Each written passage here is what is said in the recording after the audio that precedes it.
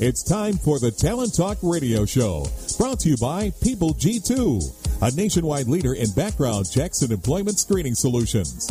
People G2 gives their clients access to the best human capital management and due diligence tools available. They are dedicated to helping their clients with all of their people-related decisions. To learn more, go to www.peopleg2.com. Talent Talk centers on the topics of talent recruitment and management, leadership development, company culture, and employee engagement. These are all timely topics for CEOs, entrepreneurs, HR professionals, and business leaders. We hope that as you tune in to listen each week, whether to the live broadcast or to the podcast on iTunes or iHeartRadio, that you hear something you can take away that will help you grow and impact your career in a positive way. And now, here's the host of the Talent Talk Radio Show, the founder and CEO of People G2, Chris Dyer. Good afternoon and welcome to Talent Talk. It's Tuesday. It's 1 o'clock Pacific Standard Time. So we're here. I'm live in the studio today, just getting ready to go to the Inc. 5000 conference out in Palm Desert, California. As my company was named one of the 5,000 fastest growing privately held companies.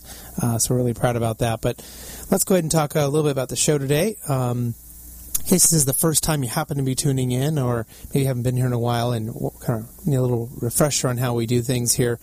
Essentially, I've invited two guests that either I've met or I've run into or I've become aware of, whether it's through LinkedIn or all sorts of different places through reputation or even referral, and brought them onto this show so we can have a dialogue, have a conversation about what they're thinking about from culture, talent, leadership, and of course then giving you the opportunity to hear their incredibly smart answers and hopefully learn something and get something you can take back to your company or back to your life and use right away. So Talent Talk is live, like I said, every Tuesday, 1 p.m. Pacific Standard Time. And it can be accessed, though. Most people kind of come in after the fact. So we have a good little group of listeners that come in live. But most of you come in after the fact. You like to maybe listen to it as a podcast on iTunes or listen to it on iHeartRadio when you're on the treadmill or at a kid's soccer practice or whatever it may be. But we have over 10,000 downloads a day happening. And we're really excited and thankful for everyone in the audience coming in and participating. And the big thing that we've really been pushing on lately is trying to have more interaction on Twitter. So if you are on Twitter or don't mind hopping onto Twitter, then send us a question, send us your suggestions, feedback, whatever it may be. You can send it to @PeopleG2, use that hashtag Talent Talk. If you follow PeopleG2, we generally like to announce who the guests will be. There you can find their Twitter handles if they have them, and you can ask questions and kind of start from there. So love to have you do that. If you come up with a great question today, we try to work it in. My two guests today, first we'll bring on Grace Villanueva, Chief Consultant in Human Capital Partners, Inc., and then we'll have Mandy Clark on after the commercial break, President of Optimizing You. But let's go ahead and get to my first guest. Grace, welcome to the show. Thank you, Chris. Thank you so much for having me. I'm excited to be a part of this today. Well, I'm excited to have you here and learn more about you and what you're doing. Why don't you tell everyone, kind of what's the important things for us to know about you right now? And, of course, what are you doing over at Human Capital Partners? I think, importantly, I've been in the business for 18 years in this industry. I've definitely learned a lot. I'm a human capital and business advisor, so there's a lot that I've learned early on. I was very fortunate to have a great mentor, and we'll talk a little bit more about that later and the importance of mentoring and how you can grow your career in that. But like I said, I've been in the industry for a very, very long time. I am bilingual fluent, so that's a plus here in California. Absolutely. And I do provide many of, and I would say in the past probably 8 years, I've been providing small business owners advice on HR and business manners as they're trying to grow their business. So that's been really my focus in the past 8 years. So I know you bring kind of a wide range of experience to your role in this world of HR, and sounds like kind of an expanding reach there with being bilingual as well.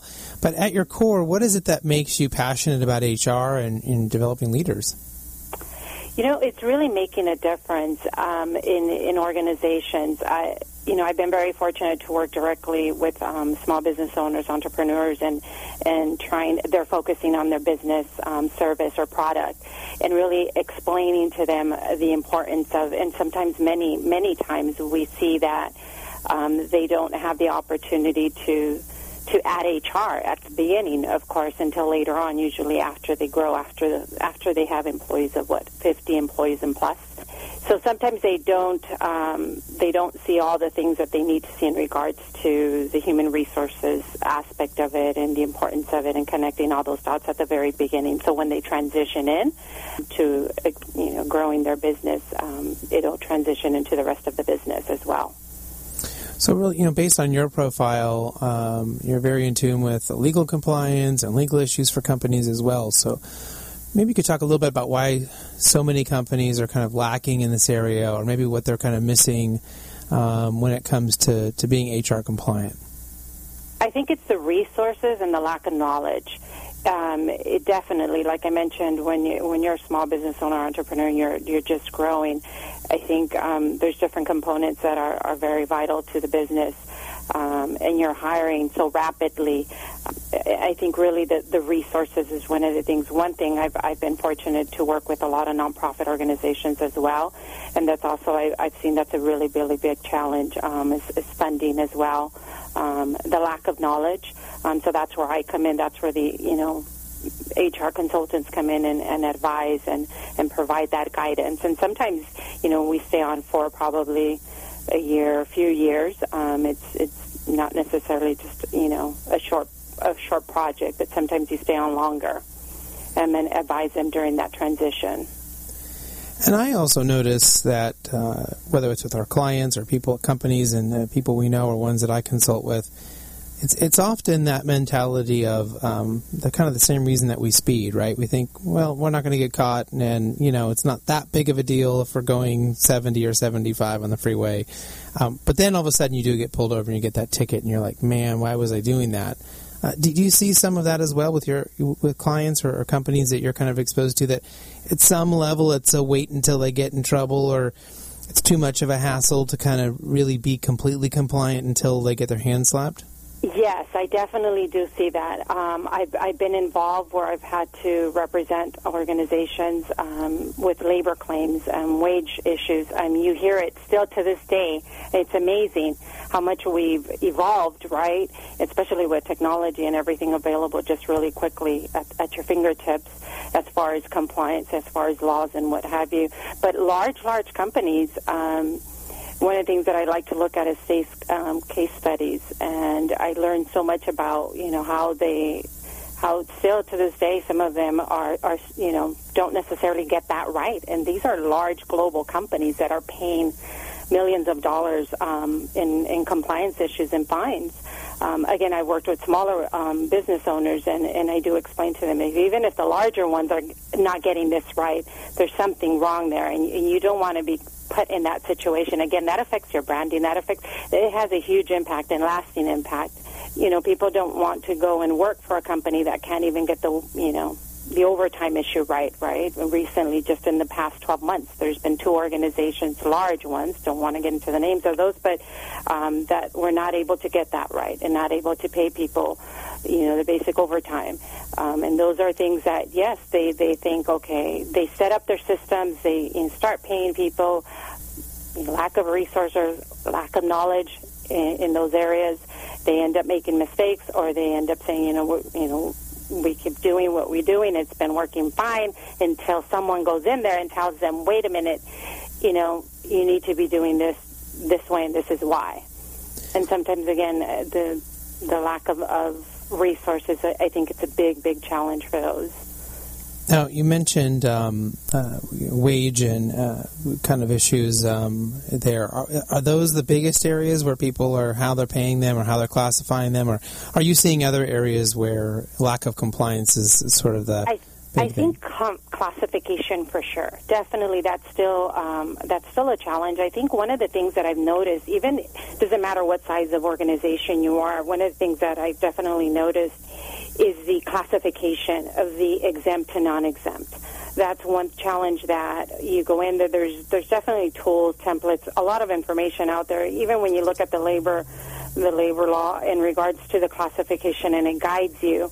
And I'll just speak of like California, for instance. It's very simple. But just looking at it, I've even been in a situation where there's 3 individuals, 3 professionals, and we're reading the same law, but 3 different people interpret it wrong. So I can see how business owners, without having the HR guidance there or a human capital advisor there, I can easily see how a business owner or their management team can easily make that mistake and misclassifying it. And it's truly not something that I've noticed that in many, many years, and to this day I still see it, that they don't seem to get that correct. And that in itself will end up with wage issues, labor claims, and then that opens up the issue to, treating them differently, and then you have, a whole different array of harassment issues as well, and so the disparity between all of that as well. So that opens up a whole different, and that becomes a whole nother legal issue. Mm-hmm. So those mistakes actually have a domino effect. One simple misclassification can lead into a whole different other issue. Yeah, we see this a lot with our clients. Not a lot, but we see it when it does happen. It's with their background checks, that they've done one piece of the compliance part wrong, and so when an attorney comes in and starts sniffing around, they start finding other things that could be wrong, right, or interpretations, and so suddenly something small that maybe might be a single violation or a single fine in California, it can be $10,000 to $20,000. Right. Now all of a sudden turns into a class action, right? And they yep. come in and read every piece of paper and turn over every desk, and it's big, and so taking care of it early on would certainly have been a lot easier and far more cost effective than waiting until you get pulled over, for one of those issues. So, right. And it sounds like those are the kinds of things that you're helping companies, tackle and hopefully become better at. Other things that might be important that companies will look at are things like strategic planning as part of the HR function. And maybe you could talk a little about what are CEOs and other, C-suite executives looking for when it comes to HR support and assisting them in that kind of strategic map of the company. As I mentioned early on, I think coaching early on in my career, I was very fortunate to be linked and connected with. I started early on with a global company, so they definitely had the resources to connect me with a mentor, a coach and mentor, and I learned early on the value of that. And one of the things that I do see that with CEOs, and I worked with large companies as well, global companies. Pretty much every size of company I've worked with. One of the things that I do see is the HR leadership, coaching and mentoring, not just from your executive top leaders, but everyone within that department. And their expectation is really for HR to stay connected to the operations. There's the day-to-day, day in and day out operations. It's really staying connected with management. And coaching and mentoring. It's one thing that we go out there, right, and we're communicating policies and procedures, and don't do this because of that, and it's a constant reminder, right? But I find value, and again, in speaking directly when working with CEOs, it's really the coaching and mentoring that I see that they are looking for from the HR managers, HR generalists, is, again, you're doing the day-to-day operation, but how are you going to stay connected? One of the things that I found value to was coaching and mentoring, and really setting that up from, even if you're a small company and you're one HR person that is handling it all, you have to find a way to figure out how to do coaching and mentoring with your management. Yeah, absolutely. And it's not, it's something that seems like it can be overwhelming for companies, but also something that can have a lot of really incredible value if they can do it right. One of the strategic things that we've seen companies trying to think about, but maybe they're struggling, or they're kind of putting their resources in the wrong place, or maybe even their attention in the wrong place, but certainly seeing a struggle with diversity. Uber's had a big problem with it. There's certainly a lot of small companies that are having trouble with it. I have always been a proponent for diversity of thought. And so if you get people in the organization who can think differently, and you're actively looking for that, I notice that you tend to have a better diversity when it comes to age, when it comes to gender, when it comes to race as well. But what is your advice, and what are you seeing when you're talking to companies, when you're looking at diversity and becoming more diverse, or maybe if they're struggling to put that something into place or finding common ground? Where do you kind of come in on that thought? I agree with you, Chris. Diversity of thought. I very much agree with you. When it comes down to it, it translates to me and to those that I've worked with is respect. Bottom line is respect. You got to respect the differences of whatever their background is, whatever their race is, whatever their religion is, whatever their belief system is, whether their spirituality, whether their whatever it is.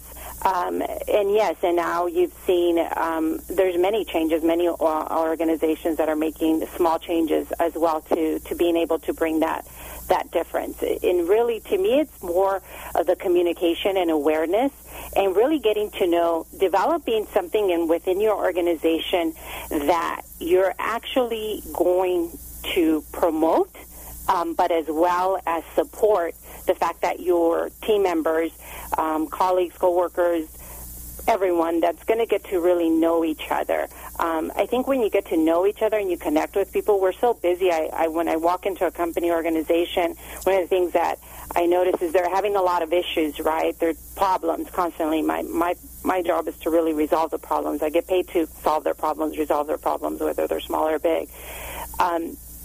But I find it that they're really not, they don't know each other. They've been working with each other, or literally they're in the same department and they don't know anything about each other. And to me, it's about connecting the people. If you start connecting the people and you get to know them and you develop a relationship, then you can be able to respect them and the differences and why they think the way they do and why they believe in what they do. It's really about understanding that individual that you're working with right next to and respecting them. And I think that will transcend across the organization if they start doing that. Yeah, I agree. And really having that ability to have that respect, you do need to have that diversity of thought. You need to have those different types of people in your organization if you want to have them. Because if everyone thinks the same, if everyone looks the same, or whatever that may be, it's a little bit harder to kind of achieve some of that. Are there other areas of culture, other areas where you think companies can spend, their time, effort, their energy, their strategic planning, where they can see a big improvement in the company, or a big shift in attitudes and maybe even productivity? I think it's really again, changing their way of thinking, because what I find is that you've been doing it for so long the same way, and one of the things that is a constant that I see is that, is this a real culture fit? They're interviewing someone, right? Or I'm in a panel, or I get, invited to be part of a panel interview, and is it really, their focus is more about, more about, is this a person that's really right for our culture? I start looking at it like, no, you have to look at this person. Like, many of them bring in the same skills. You can hire the same skills, but it's the person that is going to bring this energy that's going to be able to bring us to a different change. Change, I think, is a good thing because it challenges everybody. And to start thinking differently in regards to not always doing it the same way. Maybe it's worked, but sometimes if we change it a little, we can even become better at that. Yeah, absolutely. And are there other areas, maybe simple things that you suggest companies look at if they want to make improvements as well? Simple things. Let's see here. Really, again, like I've worked with smaller companies, I would think is really empowering those that are within, because there's many companies when it's small business, you only have one person at a department per se, right? Right. So it's really trusting them and empowering them. So those small business owners that are probably trying to do it all, really empowering those people that you hire and let them flourish at what they do. They're really good at what they do. Allow them to grow. And many of them will surprise you. Yeah, that's great advice. And I think companies sometimes can overlook some of the simple things that make it easy. to make changes or to make your company feel more connected or to improve your culture. We don't always have to do a gigantic thing. Right. I think it's just letting go, really, because what I find is those business owners that are transitioning from small, trying to get to the mid-size, right, and they're rapidly hiring individuals, but they're trying so hard not to let go. It's that control. Let go, and allow those people that you've hired, that they're really good at what they do, believe in them, and they will flourish. Right, I absolutely. mean, I've seen it. I've worked with them, and those that follow my advice, it happens. Right. Well, one of our favorite questions to ask our guests, and because usually we get some really interesting answers or cool answers, is there a book that you're reading right now, or maybe you recently read, that you might suggest people check out? You know, I'm actually in the middle of two. I always do two.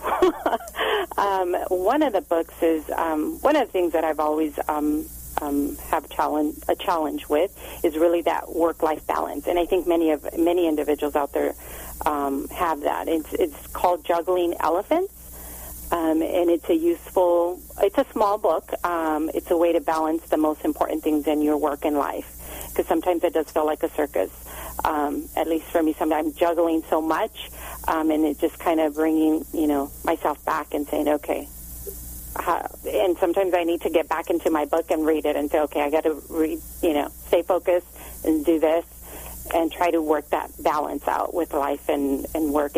I'm considered to be a lot of times you're a workaholic. You need to slow down. You need to slow down and kind of, enjoy life a little. And I do enjoy life, but it is sometimes a challenge. Mm-hmm. Especially with I'm a one-person business consultant. I actually work with a lot of other consultants, and we subcontract sometimes. They can't take on some of the other projects, so I take those on. And we're juggling a lot. We're juggling several accounts at the same time. So it's trying to find that balance. Absolutely, and Juggling Elephants sounds like an interesting book to read. Sometimes the short ones are good because more people have it. It's a simple read. It's a small book, but it's very, very interesting. Yeah, it sounds like a good one to check out. And so, you've mentioned a lot of really interesting things today. We talked about compliance and a lot of diversity in a lot of different areas. If there was one thing that you hope somebody might remember if they were listening today, but maybe, they have a short-term a memory issue, if they were to remember one thing, what's that one thing you want people to take away from what we talked about today? I think most important, and I think it will connect with all the things that I did mention earlier, is connect with those that you serve. Just remember that. Connect with those that you serve. If you find the time to connect with those that you serve, make the time in your day to connect with them, preferably in person. Right. Absolutely. Well, how can people get a hold of you if they want to learn more about Human Capital Partners? They can reach me at Grace Villanueva, and that's Villanueva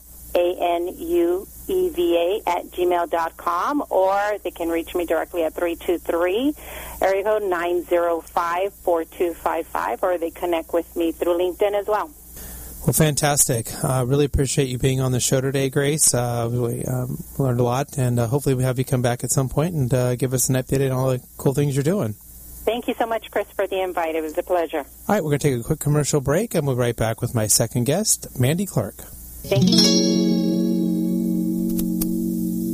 Imagine buying a newspaper and discovering that the news you're reading is 6 months old. There isn't much that stays the same for 6 months. And the same thing goes for background checks.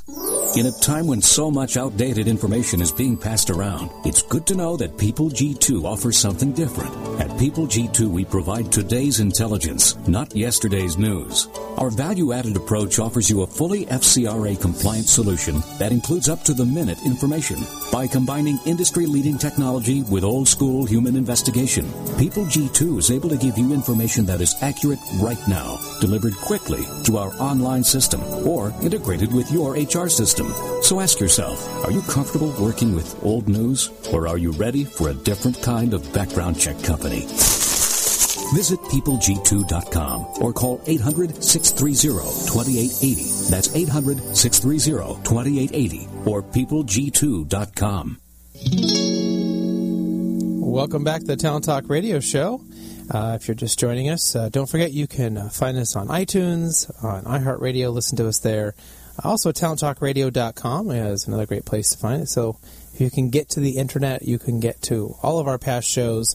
This show will be turned into a podcast here usually next week or week after, pretty quick. And we have those up. We'd love to have you listen. And then, of course, we'd love to keep the dialogue going on Twitter. So if you want to listen to a past show and send us your thoughts, you can do it there. Or if you're listening live, anytime you can send us questions and anything else to @PeopleG2. Use that hashtag Talent Talk. We'd love to read them and interact with everyone there. So we're going to go ahead and now bring in Mandy Clark. She's the president of Optimizing You. And Mandy, welcome to the show. Hi, Chris. Thanks for having me.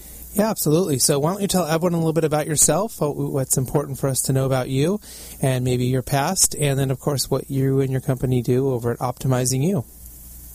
Absolutely. Sure. So I guess to start off, I have a pretty lengthy history of doing human resources within corporate environments. I actually started my career close to 20 years ago with pretty large companies. I started off actually after graduating from Purdue with my master's degree in HR.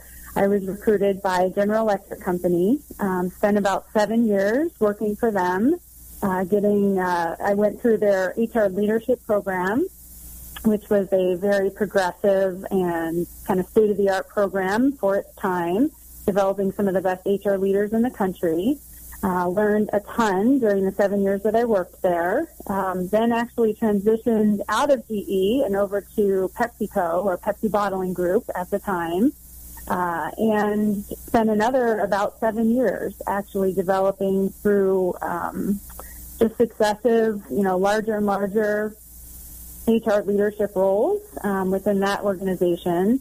That was an interesting transition for me because I went from the purely manufacturing sector with GE. Everything was kind of B2B, and kind of transitioned into more of that B2C type environment where I was working with much more of a sales force. We certainly had the manufacturing and distribution and warehouse side of the business, but I learned a lot and got to grow with each of those kind of changes that I made throughout my career. I spent a short year working for Cargill, which is another very large global conglomerate type company. I actually ran their talent acquisition team. We did the recruiting for their entire division. It was the meat business, actually. And then also spent a year, my final year, within the corporate world, working for a company that is local to you guys there in Orange County called CoreLogic. And I was the VP of HR for CoreLogic, supporting all of the, basically the corporate functions, so kind of that C-suite level. And through all of that, learned a ton, built my, kind of knowledge base, my portfolio, if you want to call it, of experiences. And ultimately, though, decided that I wanted to make a transition outside of the corporate world and kind of venture out on my own, kind of take that entrepreneurial route, if you want to call it that. And so I decided to start my own business. And so that's what I've been doing now for probably about the last year or so. It's been off and on for a little bit longer than that. But I started the company Optimizing You. My focus is, the way I like to break it down or make it most easy to understand is I want to take all of the great things that I learned kind of in the HR realm or within that function, and I want to focus, that's what I wanted to focus on. So things like employee engagement, culture transformation, leadership development, talent management strategies, pretty much everything that I believe kind of gives that value add back to the organization, truly helps the company to optimize their performance. And so that's what I've been focused on for, like I said, about the last year or so. Well, that's a great intro. I appreciate you kind of walking us through all of that. Sure. the CoreLogic connection we have. I have a best friend who works for CoreLogic, and then I have one of my managers used to work for CoreLogic as well, so kind of very familiar with that past company. I know you listed a lot of different ones there, but that was one that kind of stood out to me. Maybe before you started Optimizing we kind of talked about a high-level HR exec, and so maybe we could kind of start the conversation there with maybe what you took away from those types of positions that maybe helped you as you then launch in to become an entrepreneur. Sure. Well, I guess I should probably explain. There were a few things that happened within those roles and then also within my life that kind of persuaded me to kind of move in that direction. So maybe it would help to give a little bit of that context too. Sure. I'd say number one, first and foremost, the entrepreneurial route for me was a little bit of an escape from some of the high pressure, high demand that goes along with, getting into those very large executive level positions. I had been diagnosed with a pretty serious and very rare autoimmune condition about 6 years ago. So I'm going to bear my age here, but just before I was 35 years old, I was diagnosed with this muscle disease, and the muscle disease rendered me pretty much almost unable to do anything that we take for granted in our everyday lives, such as standing up from a chair, brushing my own teeth, washing my own hair. And so I had this kind of awakening experience in which I realized that everything that I had wanted to achieve in my life, been a very, very ambitious, very, very career-focused individual. It kind of put things into perspective, as I think anybody who's ever been through, any kind of life-threatening illness probably would testify to. So that really just changed my perspective on things. It changed kind of the outlook on, what I would consider success in my life. And so, with that, it actually took me, a lot of people have a hard time believing this, but it actually took me almost 5 years for me to figure out, that I wanted to take a kind of a left turn and do something very different with my life. But I think the other side to that too was that I had quite frankly become somewhat disenchanted with the function, with, being part of human resources and kind of everything that function had come to stand for. And I have nothing against, there's lots of wonderful people, and I still have great friends and great colleagues, who are still working, doing every day what they do. But for me, it was, the entrepreneurial route was kind of an opportunity to sort of step away from some of the things that I just felt were not value add back to the organization, things that, quite frankly, even within these great progressive companies that I was working for, I felt as if my function was becoming somewhat marginalized through some of the activities that we were being asked to do. And the way I describe it to people is, I felt sometimes like I was in a Groundhog Day movie where I was, waking up year after year, right, being asked to do a lot of the same things, and that, oftentimes was some form of cost-cutting exercise, some form of reduction in force, some automation project that was going to lead to, cutting costs within the business. And while I'm, not naive, 20 years of business experience, I'm certainly not naive to the fact that companies, have to take actions like that at times. But when that seemed to become the answer for everything, I would look at myself in the mirror every day and I, would say, it's time for you to make a change. And so that's a big part of why I made the decision to go in the direction that I did. So I hope that answers your question, because quite honestly, I forget exactly what you asked me. No. Actually, it does, and it rolls kind of really well into the next question I had, which is really talking about HR consultancy, and that as we've kind of gotten to that point where it's a commodity. I mean, you're really describing that.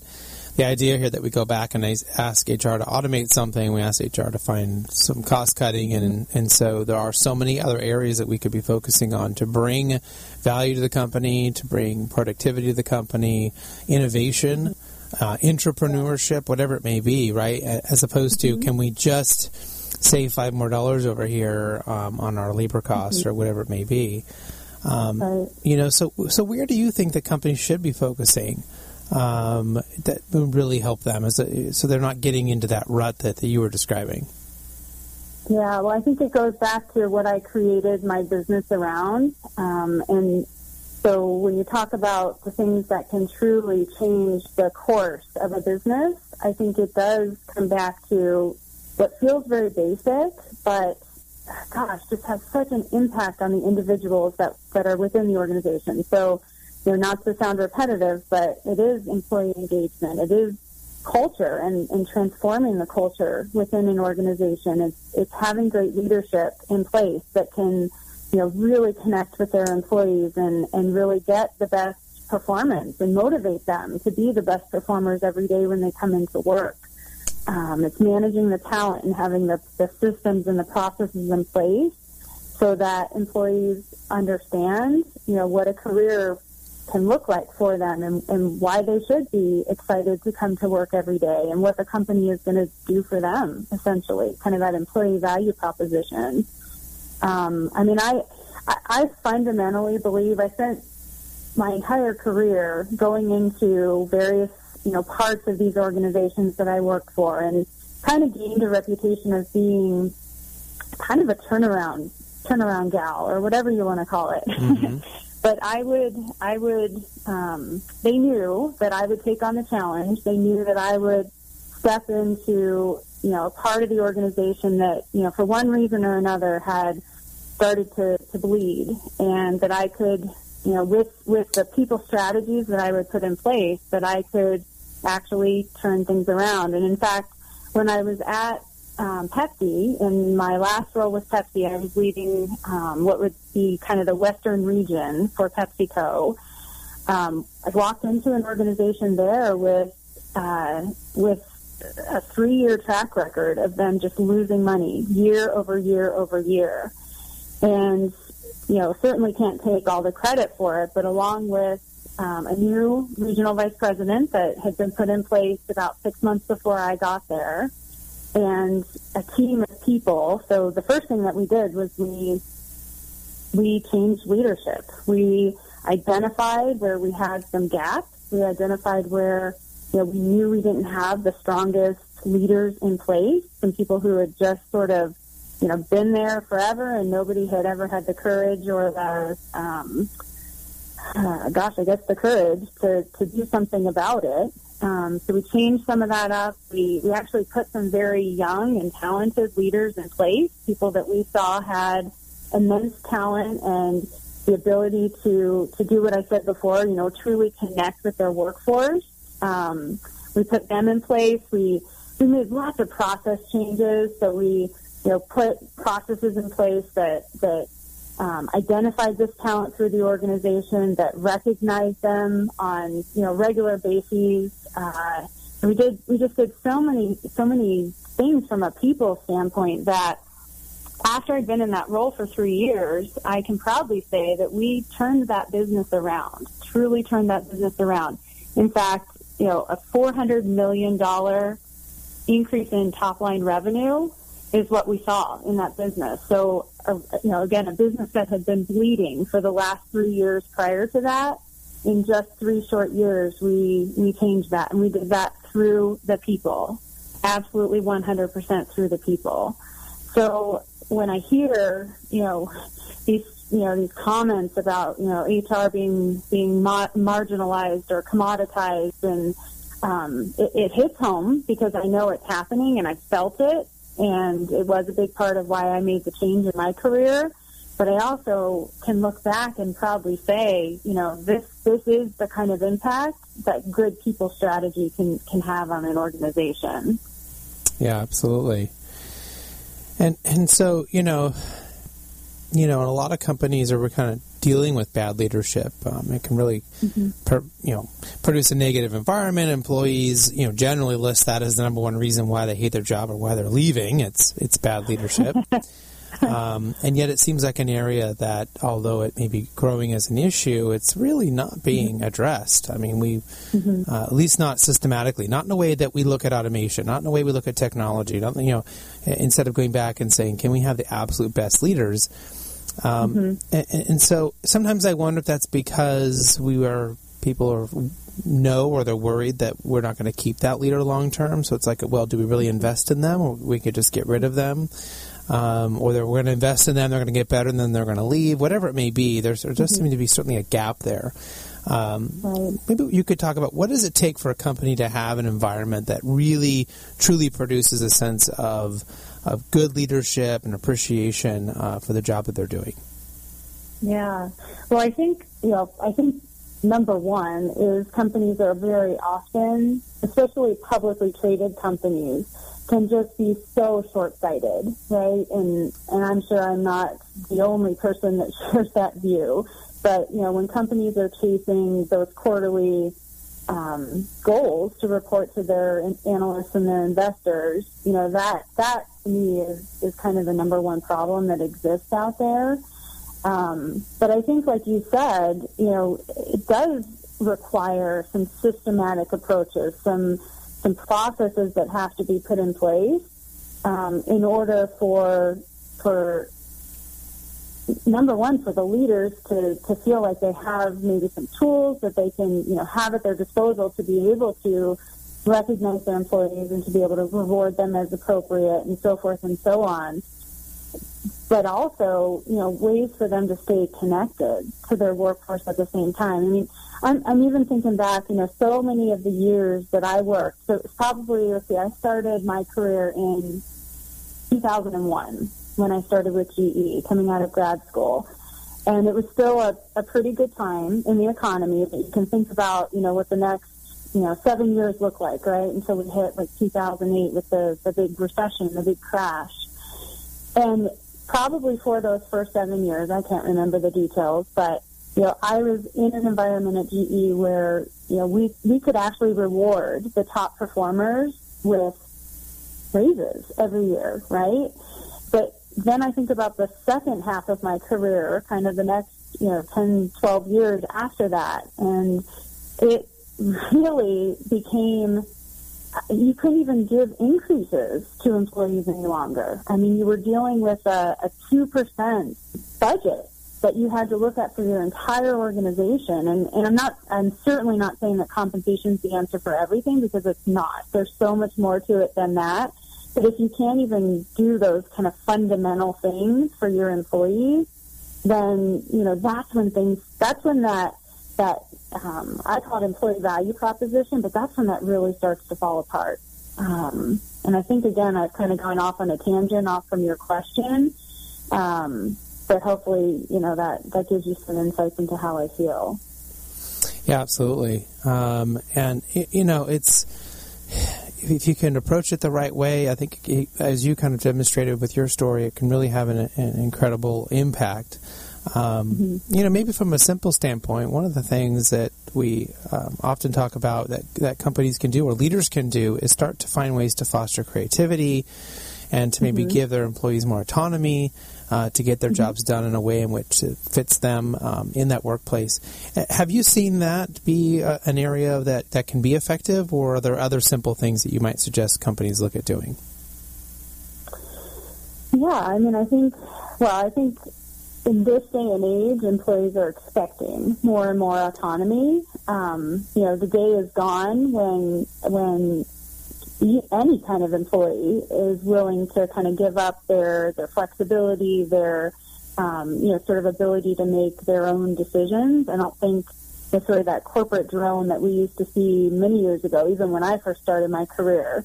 The new generation's not willing to put up with that. I think just in general, people are not. But when I look back at one of the times when I was most excited to be a part of the Pepsi organization was when they actually had a general manager mentality. So they had it structured such that individuals in leadership positions kind of owned the geography that they were running. And man, that spirit of ownership, that spirit of, this is my business, I'm going to run it, and I'm going to run it like it was my own business, that created such an amazing environment. Pepsi eventually moved away from that, and I think that kind of led to some of the issues that we had in the later years that I worked there. But that I think creates or fosters that environment where you're not just walking the talk, or you're not just saying that you're giving employees autonomy. You're actually giving them the decision-making authority to do that. And I don't know. I was just watching. I prepared for a leadership meeting that I was facilitating last week, and I was watching one of Simon Sinek's TED Talks on creating safe spaces. And I don't know if you've seen that one before, but he, talks about good leaders basically make people feel safe. Mm-hmm. And there's not a mentality of being punished if you make a mistake. There's not a mentality of being held accountable. And there's accountability. I shouldn't say that, but if you have a setback along the way because you maybe make a decision that doesn't end up working out for your business, then it's a get back up on your horse again and keep riding and keep charging forward to the ultimate goal. I don't know. So those are the kinds of environment versus, I have worked in environments before where they put so many unnecessary controls in place that people even at the highest levels in the organization felt like they couldn't make decisions on their own. And that, you talk about the number one thing I think that talented individuals want to do, and it is make decisions that they have to live with, that they have thought out, right? Because big, talented people are not going to make decisions or put decisions in place that they can't live with themselves, right? But that's what they're looking for. That's what everyone, I think, fundamentally is craving. So if you create that environment for them, man, it's a fun place to be. And I've lived through it before. Yeah, absolutely. And it sounds like it's simple in its in its thought, but maybe slightly complex in its application. And it sounds like you spent a lot of time thinking about this and studying it. And so I'm wondering, you may have a great answer for our next question, which is what are you reading right now, and can you tell us about that book? Oh boy. Wow. Well, funny that you should ask that. I'm not a huge reader, as a matter of fact. Especially all those years that I was working, way too many hours in the corporate world. I would always kind of joke that the last thing that I wanted to do was come home and read some kind of management or leadership book because I was living it all day long. Right. So, so probably the most recent book that I've read, like The Diary of a Wimpy Kid, or something that I've read with my 4th or 6th grader. Right. I'm just kidding. No, but I really do mean that. I think I come from a little bit of the school of hard knocks. I do like to surround myself with people who are a little bit more academic than me, who, like to read those books, who like to stay, very contemporary. But I'm not, I guess, the most, I'm just not the biggest book reader in the world. Well, I did recently, though, I have to kind of dig myself out of this hole here, but recently did a session with a team on StrengthsFinder. So okay. I absolutely love that book and that just whole idea, the concept of focusing on your strengths. Absolutely. Now, did you get your 5 strengths? Do you remember what your number 1 was? What was my number 1? So I was facilitating another group, so I really didn't do the assessment. Oh, you didn't do it, okay. Myself. Yeah, but I'm pretty sure focus. I'm pretty sure I've always been high on focus. Well, StrengthsFinders is fantastic, and we suggest it for your new hires. We suggest you do it for everyone in your company. It's a great way to understand people's strengths and have a great conversation piece around, because even there are other great tests like DISC and others, but they do talk about what makes you effective. They also talk about your negatives, but StrengthsFinders is just, hey, this is where you're strong, and it's a really great way to introduce somebody into your organization or to have a conversation within your teams, and for us, we've found it's a great way to find where you have gaps. When we when we went back and surveyed all our employees, we found out there were particular strengths that we did not have anyone in our organization with those strengths. Yeah. And so, man, that's where we went to go hire. You know, as we brought people on going forward, we need people who have those things so we can balance ourselves out a little bit, you know. That's right. Yeah, I love the way Marcus Buckingham puts it. He says something like, you don't need to be a well-rounded individual, you just need to be a well-rounded team. And I fundamentally agree with that. Absolutely. I mean, I can't imagine how many. So I mentioned I'm going to the Inc. 5000 conference later on today, and I remember the first time that I went in D.C., I was asking a lot of these really great people that had speaking and these authors, and I essentially would ask them, you know, should I work on my the things I'm not good at? You know, this was sort of a philosophical like conundrum I was having, and they would all tell me yes, and I would say, but do you do that? And they go, oh, no, of course not. I just focus on what I'm good at, and I outsource everything out. But it's like this society tells us to be well-rounded, right, to focus on the things that, you know, be better at the things you're not good at. But really, that's not ideal. The most successful people work really hard at what they do well and find other team members or people who enjoy doing the things that they're terrible at. And everyone's a lot happier. The only exception to that is I have found that in a marriage it doesn't always work. You have to work on some of the things you're not so good at. But that is true. That is true. And I focus on pretty much every executive coaching client that I have. I make them go through the Strength Finder assessment because I also find too that, you know, too often, especially as people have been propelled into bigger and bigger leadership roles, they do tend to be a little bit more self-critical about some of those things that people have pointed out to them over time.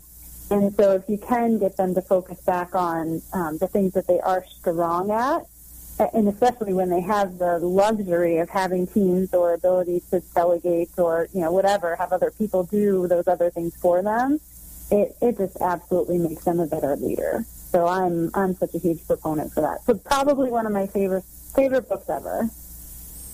Yeah, absolutely. Well, it sounds like good. You did dig yourself out of the hole, so it's a good one for everyone to go back and read. Really appreciate you being on the show today. How can people get a hold of you if they're interested in learning more about optimizing you? Probably the best way is just to visit my website. So it's optimizingyou, which is youhr.com. Fantastic. Well, again, thank you for being on the show today and providing us with some great insights and understanding and learning more about you. Hopefully we'll have you come back and give us an update on all the cool stuff you're doing. Thank you. Yeah, and if I can just leave you with one final comment. Please. I would hope that for all your listeners out there that, you know, it is a tough labor environment right now. So if companies don't have the internal talent to be able to put together those solid engagement strategies or the talent management strategies, culture, you know, or if their culture really stinks and they don't have good leadership in place, I hope that they do something about it, because that's what I'm on a mission with my new venture and kind of stepping outside of the corporate world. I want companies to realize that they can focus on that and that it can change the world for them. So I hope your listeners hear that and hopefully do something about it. Fantastic advice, Mandy. Me and you both. Doing something about it is really the key here. So, again, thank you for being on the show. And we'll wrap it up here. Thanks, everyone, for listening to our show. And hopefully you gained something that you can use in your own career.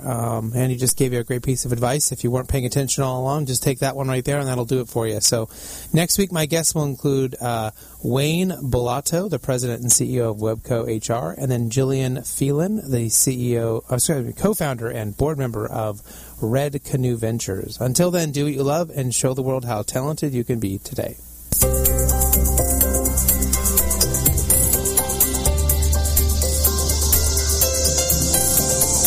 You've been listening to Talent Talk Radio, brought to you by People G2.